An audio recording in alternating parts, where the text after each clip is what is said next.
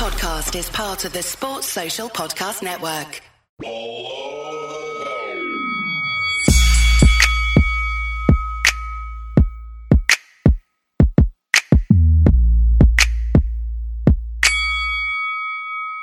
Below the belt.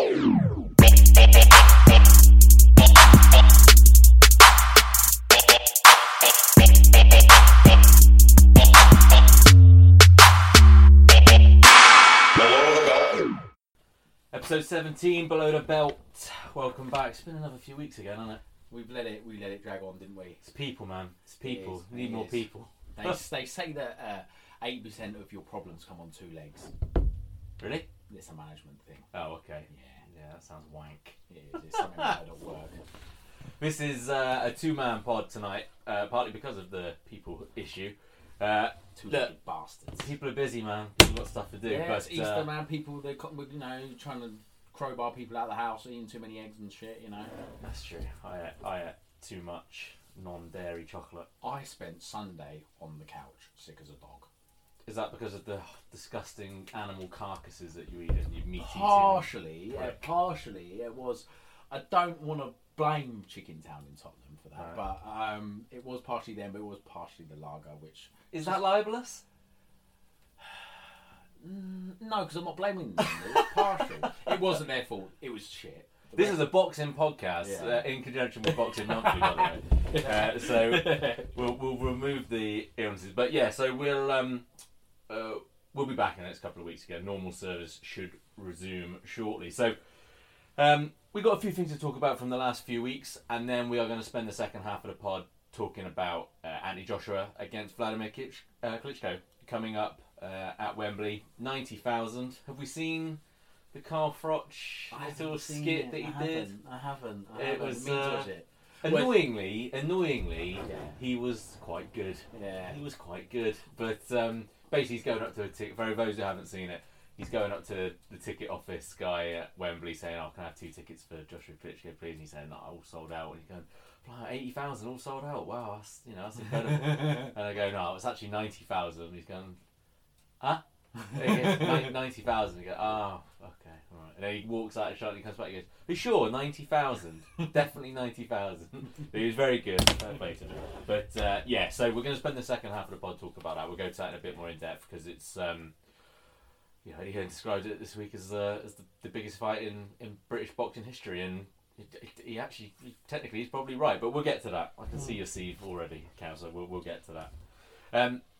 So let's start at the most recent side of things, which I think is always easier, and that with boxing a lot happens, people forget quickly. So weekend just gone, we had Liam Smith versus Liam Williams on Box Nation's first BT card? show. Yeah, it's their first show on BT. Yeah, no, I thought in terms of production values, it looked like any Sky show that you would Really watch. good. It was really good.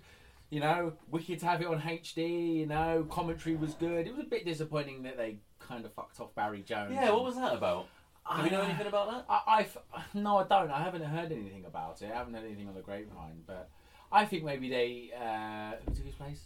Oh my god, Richie Woodall. Yeah, Richie Woodall's more known, isn't he? He does the Olympics. He does a lot of the Channel 5 stuff. and they had what's the chap's name? Yes. Does the Olympic and the amateur stuff. Boxing. Yeah, Richie he Woodall on always Channel he always 5. works with Richie Woodall, doesn't he? Yeah. He always does the basketball as well on with the Olympic basketball and stuff as well. So I think they probably just wanted people that were more known to the general public. Mm-hmm. And Barry Jones has been very much a Box Nation man since day dot.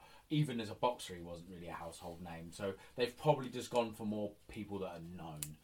It's a real shame though, isn't it? Because Barry Jones, I think, is actually very good. Yeah. And I think he delivers his commentary in a way that is that can be sometimes a little bit not biased. That's not the right word. Yeah. Partisan, but It's not blatant, is no, it? exactly. I remember the only time it annoyed me a little bit was the Billy Joe Saunders Chris Eubank fight. Right. And I tweeted, I remember, because it comes up on the Time Hop app, and I remember he kept referring to Billy Joe Saunders as Billy Joe. He kept saying, Billy Joe should do this, Billy Joe should do that. And for me, it was a little too familiar. Okay.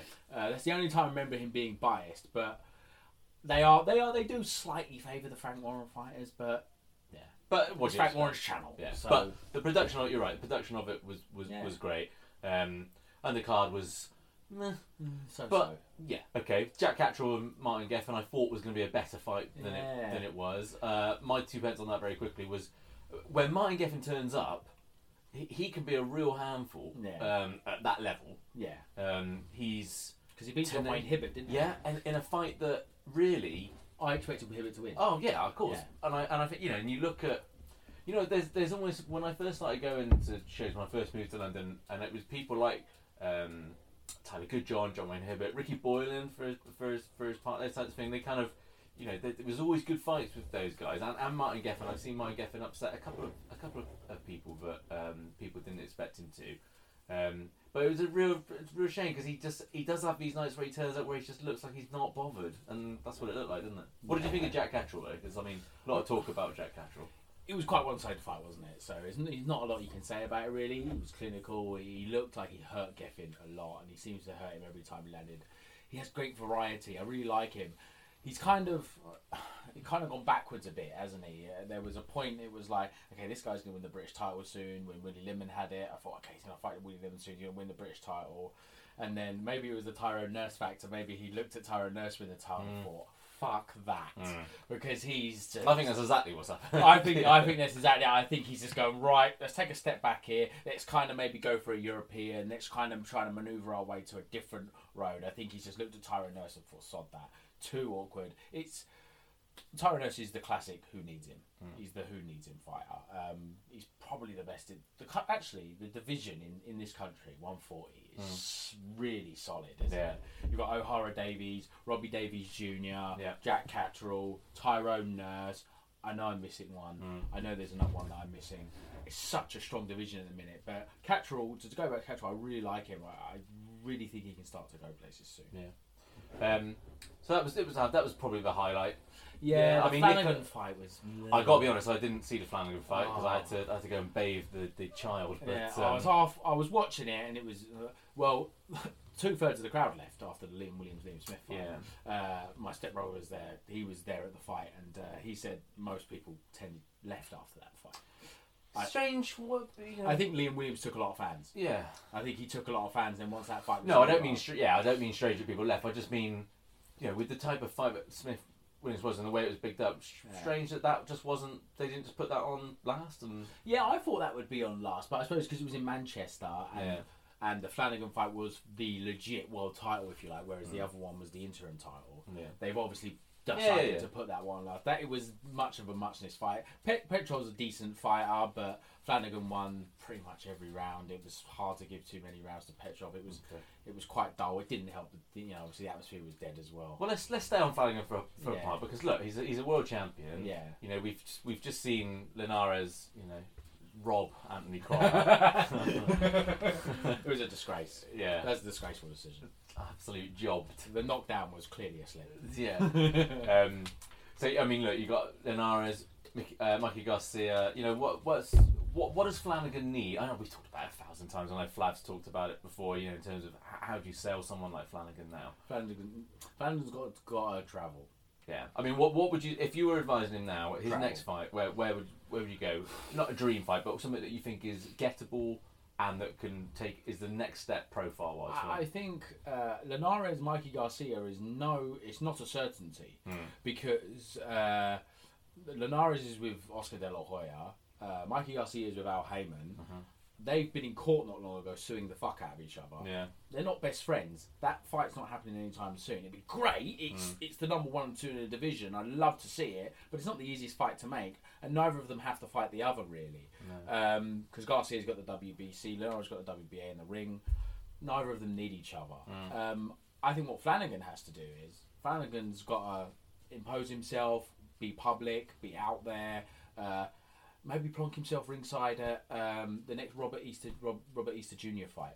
He's got the IBF. Do you think he has to travel really to get into it? See, I don't. I think what he needs now. Forget the strap. Yeah. What he needs now is he needs a domestic dust up. Yeah. Something that can win over some hearts in this country. In terms of because he can't speak. He's not the best speaker, not the most charismatic. Yeah. So let's do what Carl Froch did and win over people with your ability, or I'd say ability to get into a fight. So a Crawler or even a Luke Campbell. You know, what did Carl Froch do first? Yeah, look, I'm not comparing the Froch, but what I'm saying he went is, to America, didn't he? He didn't. He was kind of. I always described Froch as like a middle guy. Yeah. He was like I did a blog, one of my first articles years ago, and I compared him to this middle of the road rock star guy. I can't remember his name. Forgotten it. Ooh, I write blogs. But he was like, and he ended up travelling, and he went to America, and that was how he made his name, because he fought top guys. And that's what, for me, that's what Flanagan's got to do. I don't see the qualifying happening, because then you're needing Frank Warren and Eddie Hearn to get in a room. Yeah, but we've seen bits of that start to happen. You know, seen Egginton and Skeet. That was mandated. Yeah, but there's been other bits and pieces that they've done together, and I think that with the introduction of BT, I think that thing will start to fall because the competition has to step up. I think the domestic side of it for Flanagan is the way to go. I think boxing, when Froch did that, boxing was in a very different place to where it is now, particularly in this country. True. And I think that could be done. Nicola Adams made her pro debut. I mean, she wasn't amazing. No, she wasn't amazing. Nerves. Yeah, nerves. She's I don't want to say old.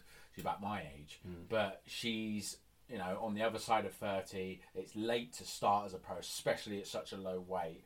It's going to be tough for her. Her style is very, very amateur as well. Yeah. It's very much stick and move.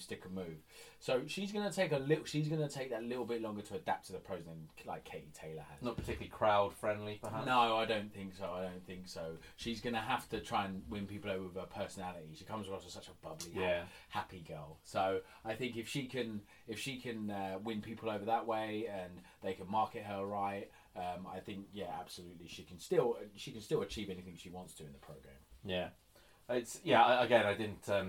That was part of the fact I didn't see Nick Adams, but I did see that it wasn't overly impressive. I think, you know, when you've got people like Katie Taylor, got it right, didn't say Katie Hopkins. That was good.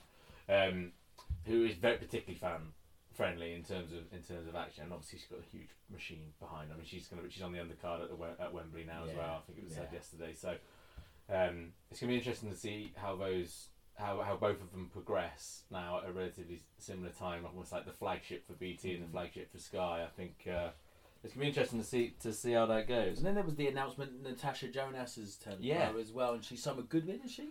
But she's training, I think so, yeah, and training with Joe Gallagher. With Joe Gallagher, so that's going to be really interesting too. Like, I think they're going to try and build towards a Jonas Taylor fight. Yeah, that's what you see. Yeah. I think Jonas has already mentioned Taylor once already. Not anything too derogatory, you know. You know, there's no need to, you know, take the earrings out and have a row in the street. But it's it looks like that's the long term plan. All right, well, let's get on to Smith and Williams. Yeah. So it was stopped. How did it finish? It was stopped. Pulled him out. Gary Lockett pulled 5 points. Is that what you got in the fantasy league? 5 points, top of the league. Does that count? Does it count? But do you know what I did? Because I knew. So what did you say? You said that. I said knock him out. TKO 9. Do you know what I did? I went on the British Board website and checked the official result. Oh, okay. TKO 9, suck your mum. Right. Okay. Fine. Yes. I'm not top of the league anymore anyway, because I fucked up the Ricky Burns fight at the weekend. Also, I'm back to a second or third surely by now. Maybe.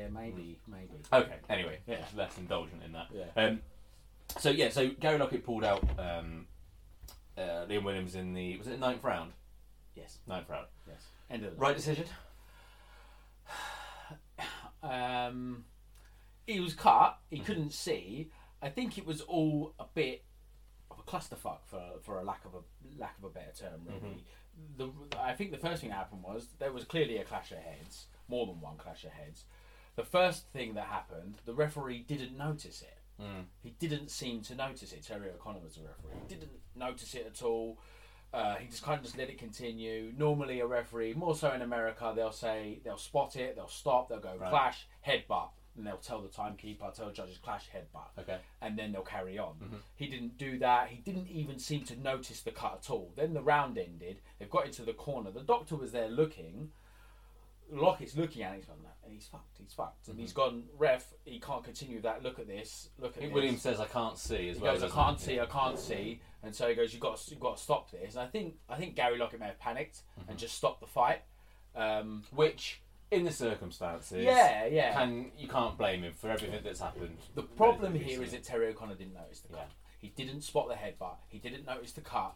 Therefore, he can't rule it's a headbutt. Therefore, he can't say it's an accidental. Therefore, it can't go to cards. So, because he didn't spot it, everything else after that just kind of went badly after that. How did you have it at the time? I thought Williams was winning comfortably, probably around 6 rounds to 3, something like that. I thought he was winning by about 3 rounds, something like that.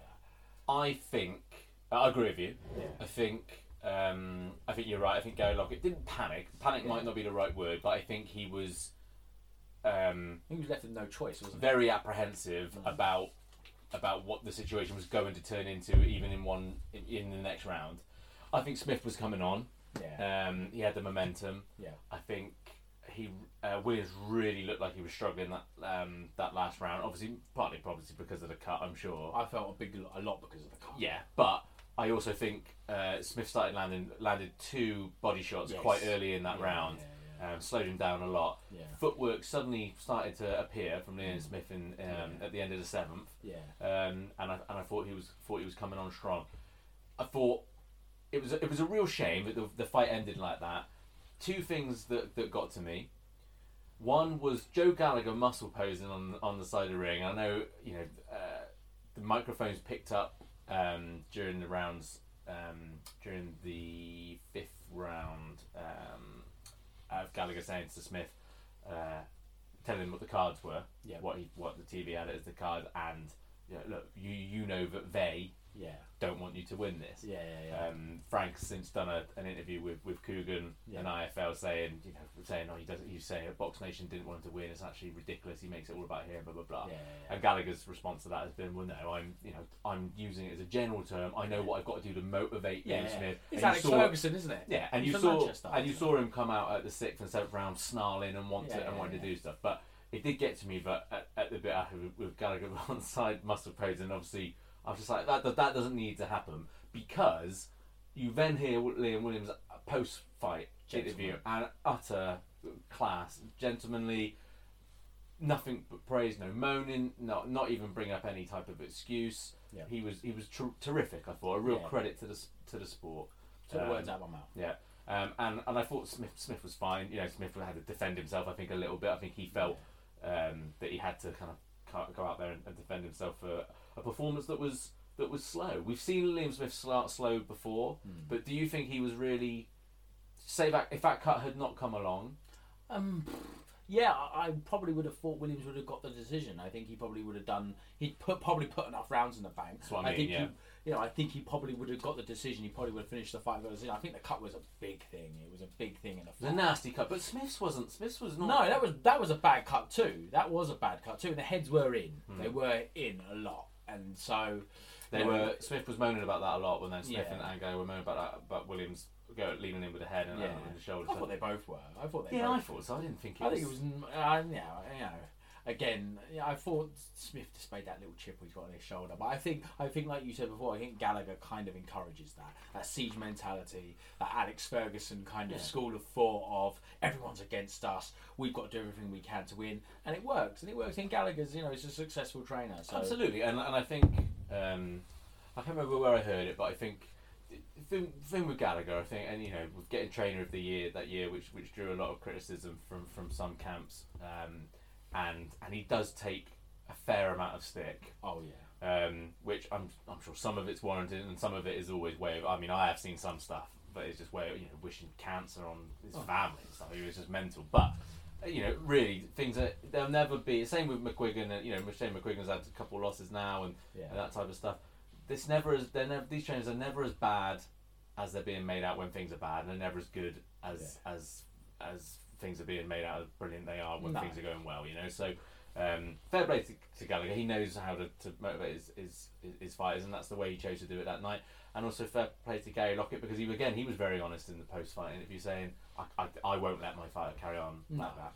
Especially after that happened with Nick Blackwell on that, because he was really badly cut as well in the Eubank fight. So he's got to do what's best for his fighter. He's looked at that and he's thought, no, I can't let him continue.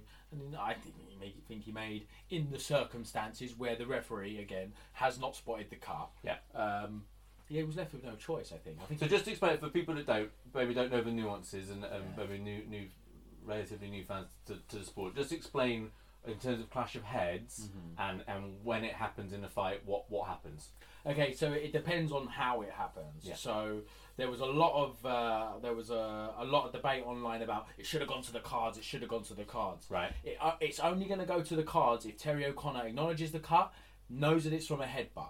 Acknowledges the cut right there and then, or in between rounds. You'll go over and say that was a clash of. Yeah, Okay. either or. Fine. In America, they tend to do it during the fight. Yes, during that's the round. my point. Yeah. They'll tend to go.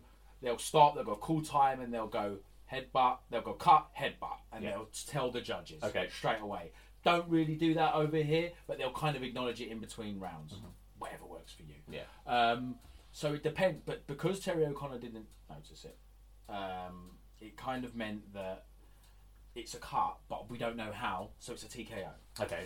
But yeah, sorry, where we would go anyway. If What it's a happens? punch, Yeah. What happens when it's about round time? So if it's before the fourth round. So yeah, if it's before the fourth round, it's a technical draw. Right. If it's after the fourth round, it's a technical decision. So it goes to the cards and they score fine. every round. Okay. Before then, if it's a punch, then it's a TKO. Yes. If it's ruled as being caused by a punch, then it's a TKO victory, regardless of what round. Okay, so that's clear. That's just something I want to make clear, because I think, like you say, even between people, involved was still arguing and stuff. So it was very like I said, there was a lot of debate online. Oh, I should have gone to the cards. No, because he didn't acknowledge he has to acknowledge what caused the cut, and he didn't. Yeah. He didn't acknowledge it. I was a little bit annoyed with Terry O'Connor, because he just didn't seem bothered. He didn't really seem interested. It seemed to me, and I'm sure this isn't the case because of the experience, but it seemed to me like he was just enjoying watching the fight, actually. Yeah. But I'm sure that isn't the case. It just seemed like after he made the decision, he waved it off. He was just like whatever. But yeah. Okay. So let's clarify a couple of things. So that was for an interim title. Yeah. And on the assumption that Canelo is going to vacate his WBO belt. Yes. So that will make, it would have made Smith, we haven't talked about the fact that Smith missed weight, so it would have made Smith the interim champion. So let's talk about that. The fact that he isn't is because he missed weight 2 pounds over. Now, the controversy that came before the fight when he weighed in 2 pounds, it was 2 pounds over, wasn't Yes. it? So 2 pounds over. He was then told that he had an hour Yes. to lose that 2 pounds. Yes. They then went off and said, do you know what, I don't think I can do it, and weighed himself again quite soon after, said, do you know what, I don't think I can get this off, 2 pounds, forget it. Yeah. And then was told with 20 minutes to go, or Joe Gallagher was told with 20 minutes to go, actually you should have been told. I think Robert Smith was in the process of having a pop at someone from the WBO saying, you told him it's 1 hour, you should have told him it was 2. Yeah. Told Joe Gallagher calls Liam Smith and says, you've got 2 hours, you want to do it, it's just too late, I've had my drinks. Yeah. So that's a shame. Yeah. Look, it's their fault that they missed weight, that's unacceptable, and I think Liam came out and said, explained, I say explained, but gave his reasons. He said, I think he was fairly honest, wasn't he? He fucked the weight. I think that's pretty much what he said, I got it wrong, kind of thing, and he didn't offer too many excuses, he just kind of accepted it for what it was. Yeah, I think it may be a confusion between the British board, the British rules and the WBO rules. He thought it was an hour. Because 2 hours to 2 pounds, he'd have been... He'd have done it, He'd have been fine. Have a little skip and whatever, and he probably would have been alright, and the weigh-in was early enough that it wouldn't have been detrimental to him, and we would have had a fight on, and it would have been good for him, because he would have got another world title, another British world champion, once Canelo vacates, which he will. Yeah, but the fact is, he missed the weight, and for whatever happened, he's now not an interim title holder. So, to clarify that thing, we need now, I believe that the rematch, for example, that nothing really changes now in terms of that vacant belt. That vacant will stay vacant. They'll probably leave it just.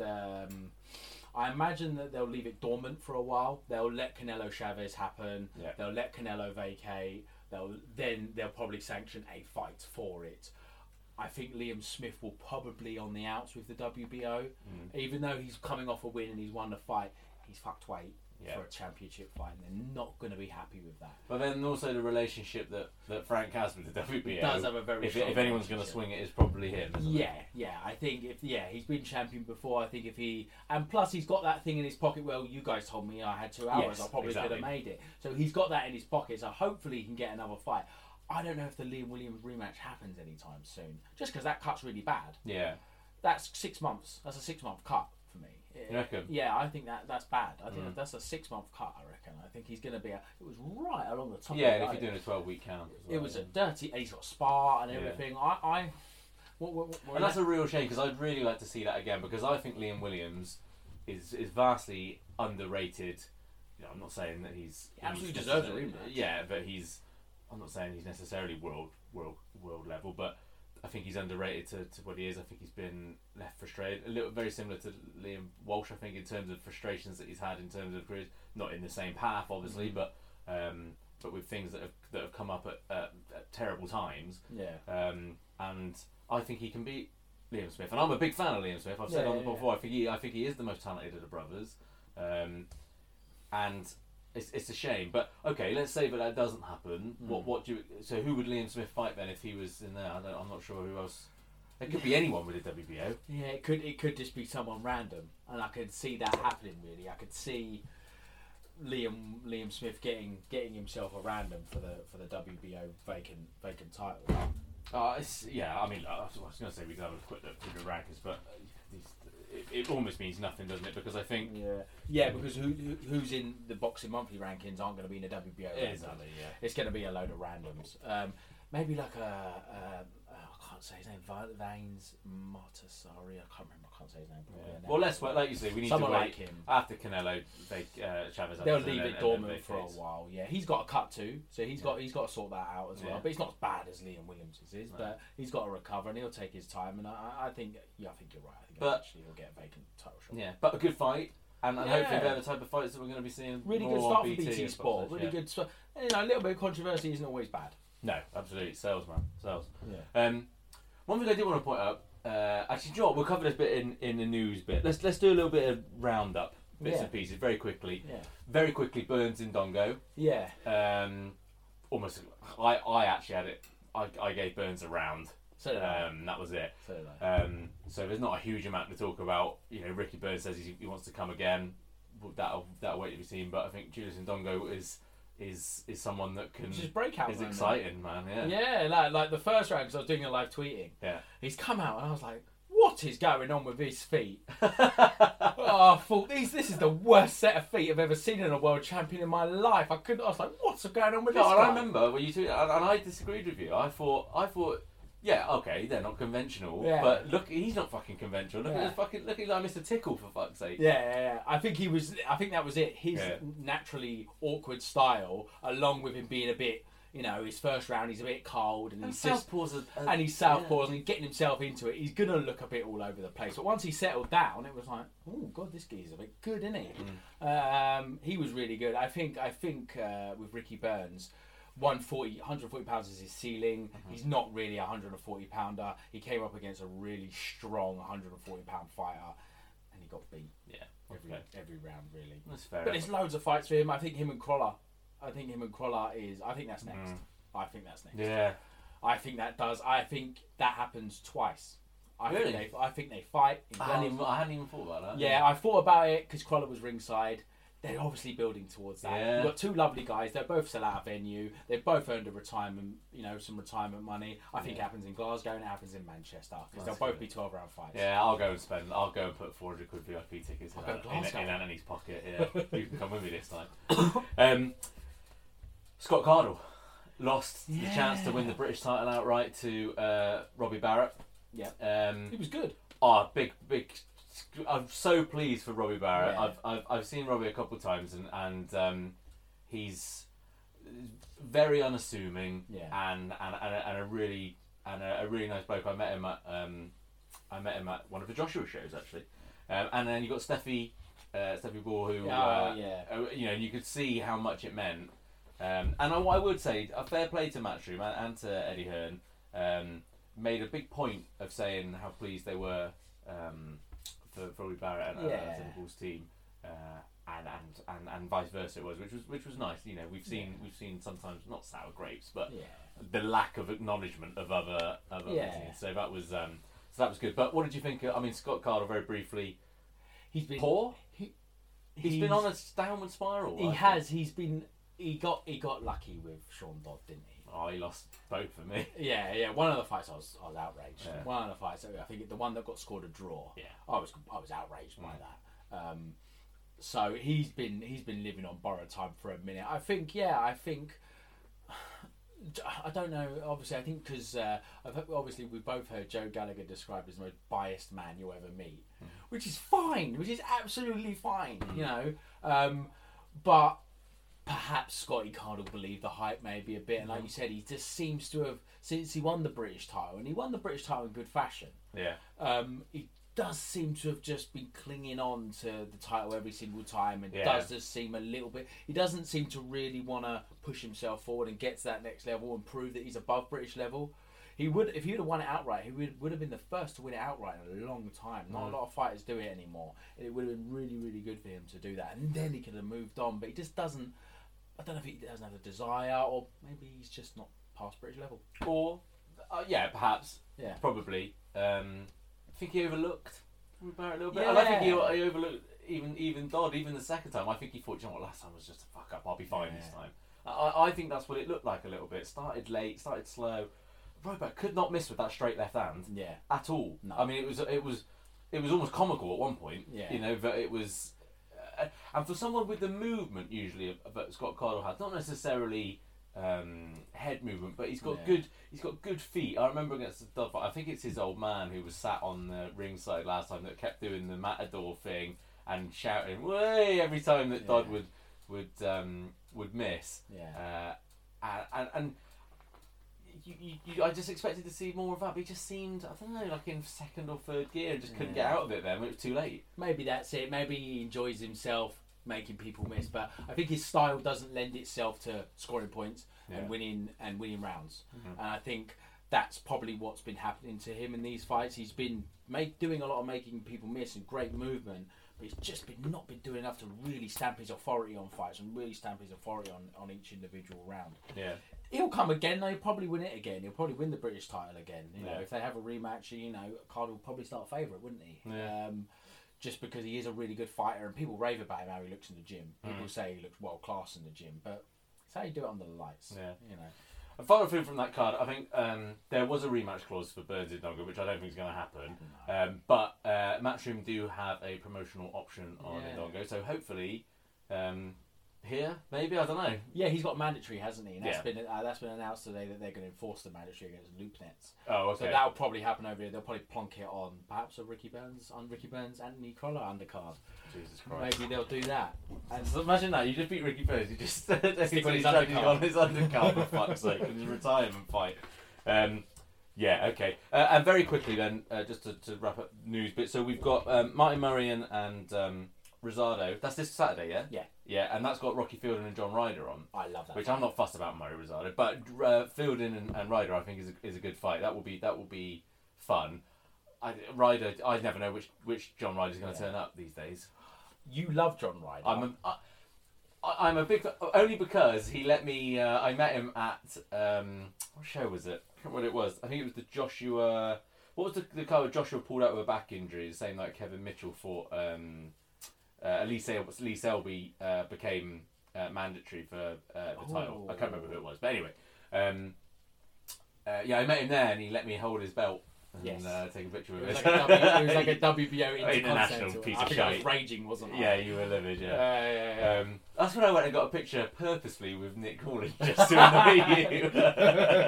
But I like John Ryder because again he's just an honest pro. I like that type of thing, and he and Rocky Fielding we've not seen since when was Rocky Fielding's last fight? When he fought Rabras? I think he's fought since then. Yeah, I can't remember. But I think there's two people at I say crossroads, but what it depends on what they're going to be able to go and do next. I think if John Ryder loses that, then that might be it for him. Yeah. It was each fight for him. I think is make or break. But I never liked Ryder. I celebrated wildly when Nick Blackwell stopped him. Why? Because you liked him, and so I wanted him to lose. But not like I don't like him like I like Crawler. I don't get annoyed. Like you when you admitted celebrate liking him, therefore showed weakness. Therefore, I wanted him to lose. Well, it's not the same because when you all celebrate when Linares is flicking Crawler around like a cat with a mouse, that's when I get upset. Yeah, that's when I was like tweeting from the account and shut out to Crawler at the end of it. But I don't get like that with Ryder. But with John Ryder, I didn't like him, and like I said, when Nick Blackwell stopped him, I celebrated wildly, and it was. But I watched him fight Adam Etches at Kensington Olympia on the Chris Eubank undercard.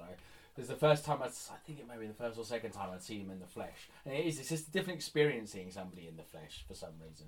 And he put on a clinic against Adam Etches, and I half fancied Etches. I just thought the size, Ryder's not really a super middleweight. What's going on here, kind of thing. And I thought it was excellent. I think it was excellent that night. And I was like, do you know what? Fair play to you, you know. And it was clear that Ryder was the away fighter, and that Etches had all the support there. He had the silly England band up the top, and Kell Brook was there. And they were trying to intimidate Ryder. And so I was like, do you know what, Ryder? Fair play. And put on a clinic against Etches. And I was like, so I'm really rooting for him against Rocky Fielding this week, and I think he's going to beat him. I think he's fresher. I think that he may have found his groove. Yeah. As long as he stays humble and really pushes on from that win, I think he's may do another job. Stays humble. Yeah, no, sorry.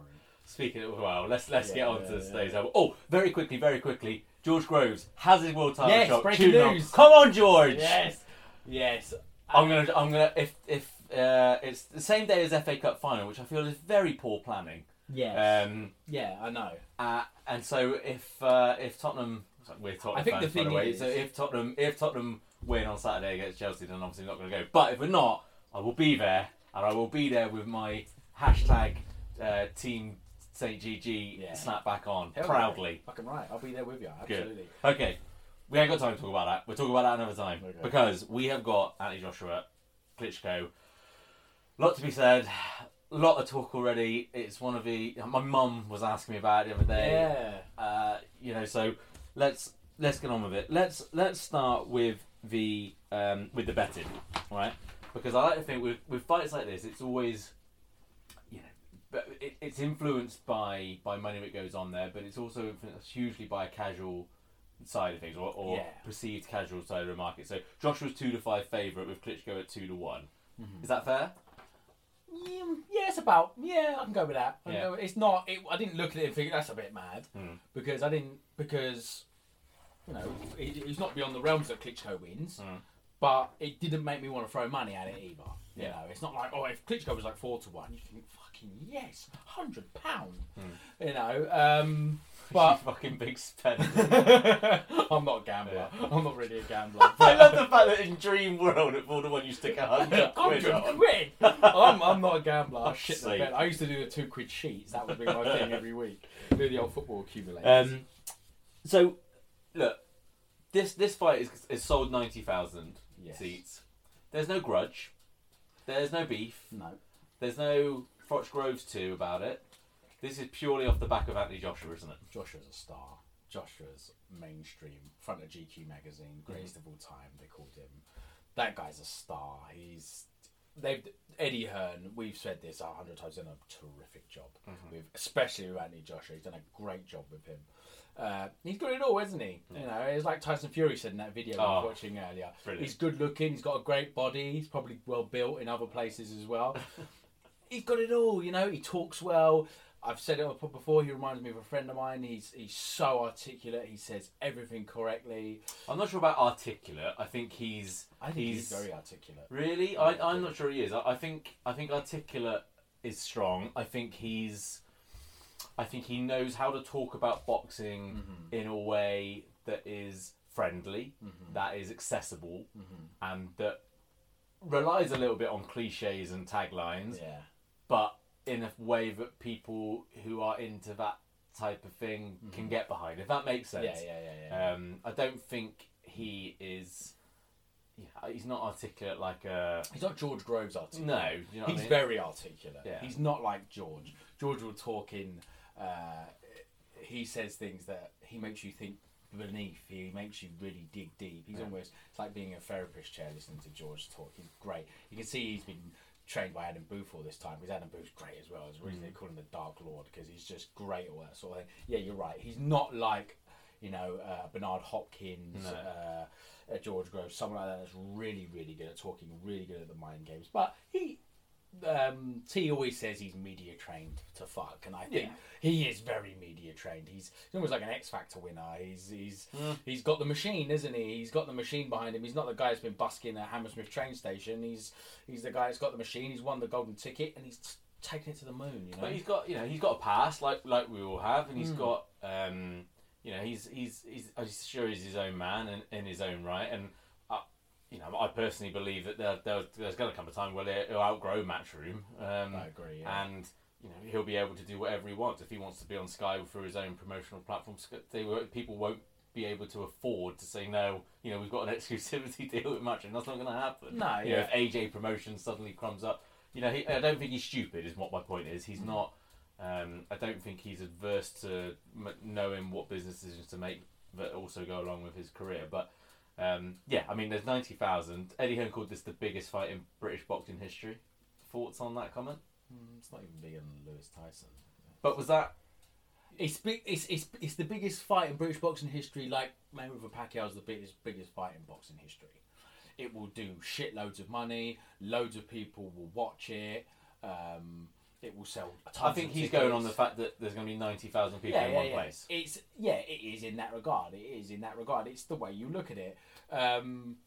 It's a huge fight. It's gonna sell out Wembley Stadium. That's never happened before. So is that right? That there's never been 90,000 in Wembley for anything? For a boxing fight. No, but I think they were saying that this has sold out anything that has been done at Wembley. Really? I'm not sure if that's right. I'm not sure if that's right. Okay, but we should have asked before I asked you about saying that though, the thing is, I'm probably thinking about this far too deep. You've got the whole pitch for seating, and you've got that. What other events can you do that? Concert of some type, but even that takes up half the pitch. Yeah, that takes. If you put it one side, half the people. We're talking about the semantics now. He's probably right. It probably is right. If you're saying it, there's got to be some element of truth to it. It has passed me the build up and the sell. Yeah. I don't know about you, but I do feel like it's passed me by, unless it's going to go mental this week. Yeah. The gloves are off was a non-event. I know you don't tend to watch that type of thing anyway, but I haven't watched this one because I'm like, well, why? What are they going to say? Exactly. I think the build-up, the fact that there's no beef and the rest, I think the build-up has passed me by. It's not like there's going to be a huge partisan crowd at the weigh-in and that type of stuff. So it'd be interesting. I'm sure the buys will be huge. It's 20 quid for the pay-per-view. I think I'm right in saying, is it, rather than the 16 or whatever. Yeah. So I'm sure the buys will be mental and huge because they'll have touched into the football crowd. And he's a star. That guy, his money, he's a star. Yeah. The buys are going to be huge. In the run-up, all the newspapers will have it, all the radio shows will be talking about it. It's going to go mainstream. It's going to be already has. It's going to be like Hey Bellew on steroids. It's going to be huge. They're really going to push it. So before we get on to how we think the fight's going to go, in terms of Klitschko, so he has the same way of approaching each fight in terms of the media side of things of how he goes about things. Did you expect him to maybe turn it on a little bit more, suddenly become a bit nasty, or suddenly become a bit? It's not his nature. No, it's not him to be that way. That's not it. I thought it might be of this. I thought he might try and play a little bit of like a bit like the Fury fight where he was obviously annoyed. He swore, didn't he? Yeah. He swore, and that's not like him at all. He was really rattled then.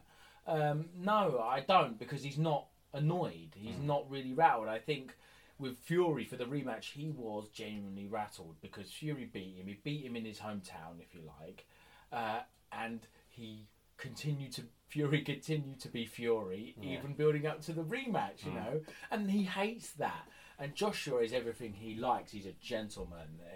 He's an athlete. He's in shape. Yeah.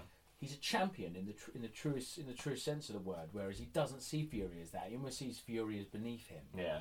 And I think Joshua, he sees him as almost maybe not the heir, but he's Padawan. To use a Star Wars term. I don't know what you're talking about. No, I won't go into it then. Fucking nerds, Star Wars nerds on a boxing podcast. I'm not even that big into Star Wars, but a Padawan is like. What's that lightsaber doing over there? It's like the Jedi. It's Don't explain it to me. It's like my underling. Okay, fine. That'll do. But yeah, anyway, he looks at Joshua like that, his underling, and he just thinks, okay, I respect you, you're a champion, and he doesn't need to get riled up. Although I did listen to the BBC podcast the other day. I've started listening to that a little bit. It's Steve Bunce and Mike Costello. It was pretty good. Traitor. And no, I don't normally listen to other podcasts.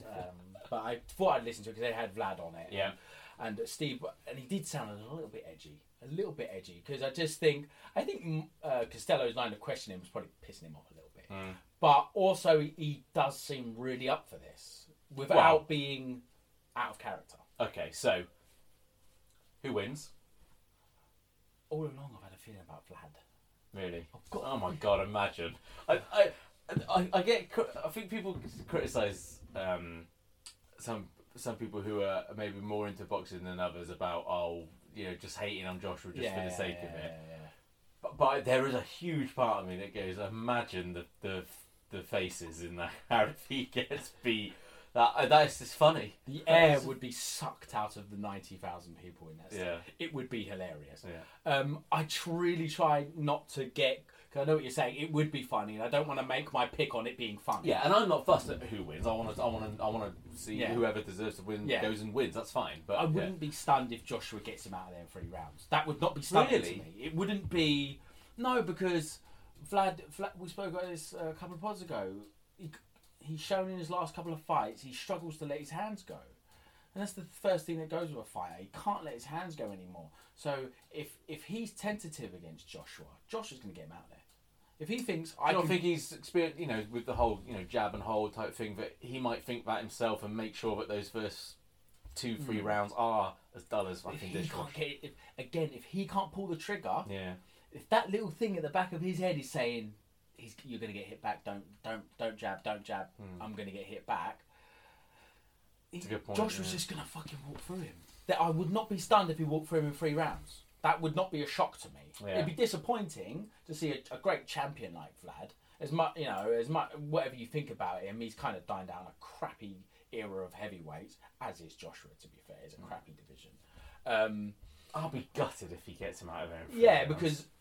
Fuck Vlad and all the rest of it. Just, what we all want is Joshua tested. Yes. Joshua taken to 10th, 11th round where he needs buzzed. He needs to make knocked down. And he's been buzzed a couple. Yeah, that's what we all want. Yeah.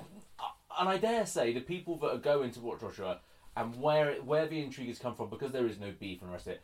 Whereas, this is a real fucking test now. This is a test for Joshua now. I can see. I want to see what happens, because everyone's telling me that this Klitschko, for the people that are not, that this Klitschko is the best there has ever been for the last 10 years, and now Joshua can go. I obviously look, if he gets him out of there, knocks him out in 2-3 rounds, the place will go nuts. But I also think there's an element where a lot of the intrigue has come from and where the selling bit has come from. But they've sold the fact that this is Joshua's test. Is the hype? I mean, even Sky on their thing is, is the potential real? Is the hype real? That's the angle they've gone with. So. Yeah, I mean, so you think Vlad? You've got a feeling? I've had a feeling about. I don't know. I've got a feeling about Vlad because, and I've said this. Vlad has seen everything. He's seen it all. There's nothing he hasn't seen before, and he says he's obsessed. And I think there is a part of him that's looked at Joshua. He's looked at the Dominic Brazil fight. He's looked at the Dillian Whyte fight, and he's thought, "You come forward in straight lines. You don't move your head. I throw a straight right hand. I've got over 50 knockouts. I'm getting you out of there," kind of thing. And I think Vlad's going to get him out of there. Really? In 8-ish. Oh, 8-ish. You just made my cock tingle. I think Vlad's going to get him out of there. I can't decide. I can't decide. I think because you're going on the unknown. Because the fact that Klitschko's been out of the ring for so long, he'll be 41. Can he do anything different? Can Joshua do anything different? Because everyone's talking about, he got Rob McCracken there now. Don't think for 1 minute that Rob McCracken has not been training him the whole time. Ridiculous. Day dogs. Exactly. So, I think you're right. I think the issue will be Joshua coming forward in straight lines. Very tracky. Yeah. But I think it might come down to actually pulling the trigger and pulling the trigger quicker. I'm gonna go that Joshua stops him late. I think there'll be a flurry late on. Yeah. And I think with the way Joshua and depending on... we won't know who the ref is, do we? No, I don't know. Do you know what? I think if Joshua's going to get him out of there, I think it's going to be early. I don't think he's going to get him out of there late. I think the longer it goes, it becomes Vlad's fight. Yeah, I could do, but then I also think it depends on the pace. Yeah. But I think Joshua will be able to set a pace if he wants to. It's fucking want Vlad to win. Look,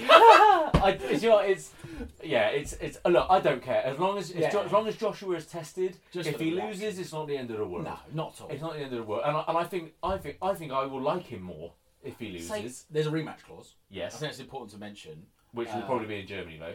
Oh yeah, absolutely, absolutely. Vlad's not coming over here for free. No, of course. He's not coming over. He's a star on his own. He can fight anyone and sell out a Wembley-sized stadium. That guy's money as well. Can we just say very quickly? We'll just touch on this briefly because it's not massively interesting, but I think it's a point.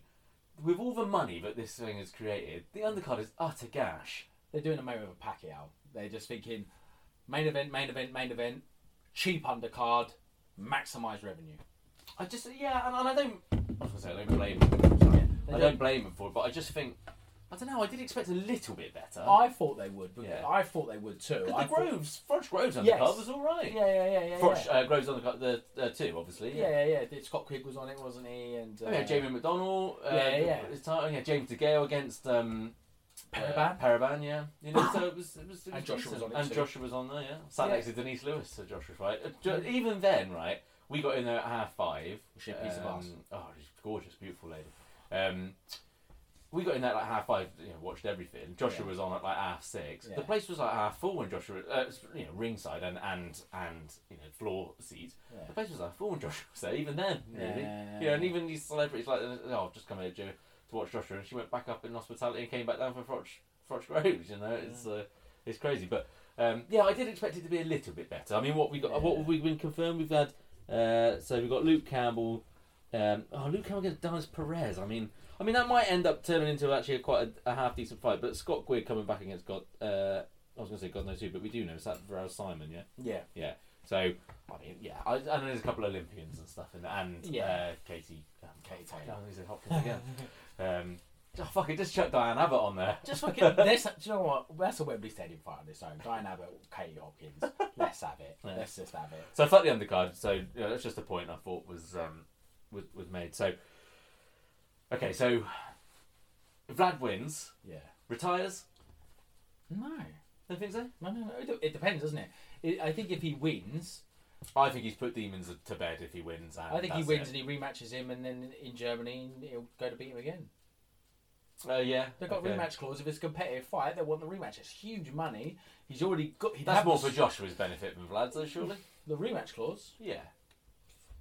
I don't know. I just think. Well, like I say, Yeah, would they be able to go and do 90,000 in Germany? And in terms of money, that's what Vlad would be looking at because big it's stadium in Germany. Yeah. He's a star in Germany. He's on RTL, which is other than soft porn, it's Okay, fair enough. It's a big channel. Yeah, you're right. I think he's a star over there. Yeah. So if he wins, a rematch or I think retire. a rematch. Yeah, I think a rematch. What else is there for him? Well, Wilder's going to be ringside. He's actually going to be working for Sky, I believe. Yeah, he could be. I've never heard him commentate because on the PBC they like to get the fighters to do the commentary sometimes. I do like listening to Wilder talk. He does entertain me. Yeah, and he he's does. funny. He does amuse me. Even if his finishing is worse than mine. Yeah, but it's. I mean, for me, I think he retires either way. Personally. Like you say, put the demons to bed and he can just go and do whatever. And then Joshua is obviously Wilder. It's got to be Wilder. The thing is with Joshua, Al Heyman didn't sell Charles Martin to him for free. They've got who, by the way, is about to take a fight in some casino in backwater somewhere. Guy that's 10 and 20. Walks, thinks like a god. Yeah, you deserve that IBF belt, AJ. Yeah, Jesus absolutely. Christ. Yeah, it was terrible, wasn't it? Do you know what? A friend of mine reminded me today, prior to that fight, how we was all, except for you. Yes, and I don't said you that fucking to him. dare. All of us, into except that for you, shit. were like, because none of us had a clue about Martin. I'd watched a couple of bits of him in some bingo halls and shit, but none of us had a clue. She was like, "Oh, you never know. He's a southpaw. Rangy Southpaw might take him Fuck rounds." And you me. stood there and went, "Oh, fuck off!" And knock him round in round one. And you can overthink things sometimes, and that was absolutely one of those. Charles Martin. What a shame. What a shame. Worst champion of all time. Sorry, what was your point you were making? Totally forgot. Completely forgot. So we say that Joshua wins, and it'd be Wilder. Sorry, that's what I was talking about. He's got a deal with Showtime. So he's got a TV deal with Showtime, Joshua, that's obviously a part of the Charles Martin deal. They've sold the belt to Joshua. Al Heyman's has a toe in the Anthony Joshua pool, if you like. He's got a deal with Showtime. Eventually, he's going to America. And what you said about him eventually leaving Hearn, I think that's what the Showtime deal is about. For him to eventually leave Hearn and crack America. Well, he's also talked about this kind of world tour, hasn't he? About fighting in Africa and bits and pieces like that. Yeah. I mean, so he's got Wilder. So so then he'll have IBF, WBA, and say he beats Wilder, which I think is relatively elementary. WBC. Yeah. And then it'll be Huey. Parker. Or Huey Fury. Maybe Huey Fury. God. Yeah, because if Tyson doesn't come back, which I just look him less and less likely. I think he'll come back at like 35 or something. His interview with Steve Lillis for Box Nation the other day was actually quite sad. I don't know if anyone's seen it, but he was just being asked the normal questions, asking about Huey, his fight with Joseph Parker, and are you going to come back? And he was huge, and he was saying, and you could tell he was saying, we're going to come back at some stage, and trying to be his jokey self, and from I don't know whether this counts for anything, but for someone that has suffered, that has been through depression and stuff, like I have, I was looking at him, and you can almost see that his eyes are just glazed, and behind that he's just nothing there, and it was really sad to see. It was literally just a 2-3 minute interview, but something struck me about it, looking at him and looking at the way he was talking and everything else, that was really sad. It's a shame, but like I said, hopefully Huey can do something against Joseph Parker, and maybe Huey Fury fights Joshua. In the that would be great. That would be great to have Huey Fury. Do you think he can beat Parker very quickly?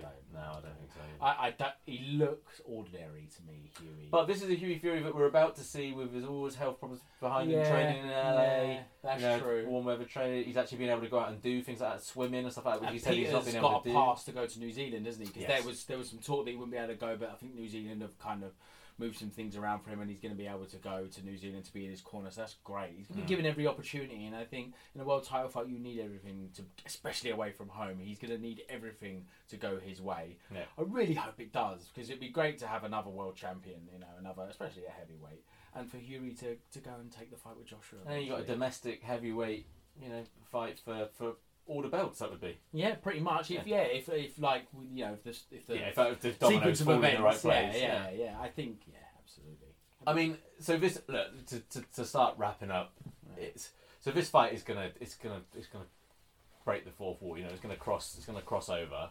So how does that make? I want to talk. How does that make you feel when it's like this? When it's so big like this, do you get just excited about the fact that it's that your mum's talking about it, or everyone's done a fight, or does it wrangle you, or is this what boxing needs? I think boxing needs that. I think it's great that that it becomes mainstream and that people are talking about it. I'm very good at just completely shutting off from the outside noise. Almost to my detriment in a sense. I haven't seen what's it called, The Gloves Are Off. I don't really watch the IFL stuff. It's not because I'm being a snob and I don't want to watch it. It's just I've seen so much build up to so many fights over the years. You're not showing me anything new, and I think the IFL stuff can be a bit distasteful, and But I like what they do. I genuinely do. You've got to keep moving the game forward. It can't be people sitting there with their pens and pads forever. But do you think it's because I think over time, because I'm still, in terms of my boxing knowledge, in terms of coming from a kind of Super 6 sort of period and into it, really for me, where really becoming kind of super, So I kind of see that's as the turn started, as when the turn started to really go for I think in this country and like Sky and all the rest of it. I've seen a bit, so I don't mind. I think it's quite. It's nice that more people want to talk about boxing. I love talking about boxing. I can do it all day. Yeah. So So I think that's great, and I know people who are going to Wembley who've never been to boxing before, who it's a night out, and that is what Eddie has turned, particularly Matchroom shows. And it is a night out. I went the VIP stuff for Crawler that I've done. I did another one for, like I said, the one that Joshua pulled out was back injury that pulled out of the O2. That one was VIP, and it is it's good fun. You're very close to the action. It is worth it. I know people still got ticket prices and stuff, but look, we paid £250 for those Crawler VIP tickets, and that was great. You go in a bar, open bar, drink that, you sit, you're close to the rim. I sat next to Ricky Hatton for pretty much the whole of the fight, just chatting away. You got Michael Carrick waving in front of you, and I sat next to Linares' manager, Oscar. No. Or his manager or his other promoter. Oh shit, what's his name? Fuck's sake. Bought me shots. Don't know. The guy, grey beard. Anyway, fuck it, I'll remember later. It's too late, it's time. Yeah. It's late. People should know, but we're recording this at like 10 o'clock at night. Fuck, it is later than I realised. Exactly. But yeah, so and it's a good night out. So yeah, I know people going to the Joshua fight. They've never been to boxing before. Yeah. And they're gonna have have a really good time, and it's let's just hope that Joshua's on his back and flattened and they're crying. Yeah, that's I don't it. mean that, I'm joking. A silent Wembley Stadium, would be great. No, I want to see a good fight. I want to see a competitive fight. I don't want to see Joshua walk through him in 3 rounds. I don't want to see Vlad smash him out in 3 rounds. But I want to see a competitive fight. I want to see Joshua tested, buzzed, maybe even dropped. If he gets up to win, great. He's made his name. He's made his name against a legendary champion. I just want to see a great fight with a proper result. No controversy, no bollocks. Yeah. Let's just have a proper fight and have both of them be gentlemen afterwards, which we know they both will. Yeah. It's look, regardless of your feelings either way, it's something to get genuinely excited about, and it's a position that boxing is in to attract a crowd of 90,000 people at a national stadium with a British prospect about to take the next step in something that can only help with British boxing and with British sport. Love him or hate him, it's the future. With it looks like particularly with British heavyweight, and heavyweight is what brings in the crowd. So good luck to him. Right, it's fucking late now. I'm bored of this. I'm gonna go home now. Yeah, all right. So thanks again for listening. Follow the Twitter account at @belowthebelt_, the Facebook page, facebook.com/B2B pod. Got the Fantasy League. What are we doing what's the next one? We'll do this weekend. We'll do Porterberto and we'll do Murray Rosado. Then next week, obviously, we'll do Joshua. Okay, so we haven't really talked about Sean Porter and Andre Berto. We're not going to because it's I think it'd be a good fight. It's something that'd be relatively entertaining, but it's not a huge amount to talk about. We'll save that for next time. But yeah, so get your predictions in for that. It's getting tight. It's getting tight now. It is tight. I was top of the league for a week, but not anymore. Yeah, so it's tight up there. It's tight. There's stuff to be decided. Yeah. And that's it, isn't it? Anything else? Yeah. No, we're good. We're good. Oh yeah. Well, I'm at Alex from Bristol. If you want to follow me on Twitter, Cal, you are. I am at BC the Grand Slam. And we will see you next time. Thank you. See you later. Sports Social Podcast Network.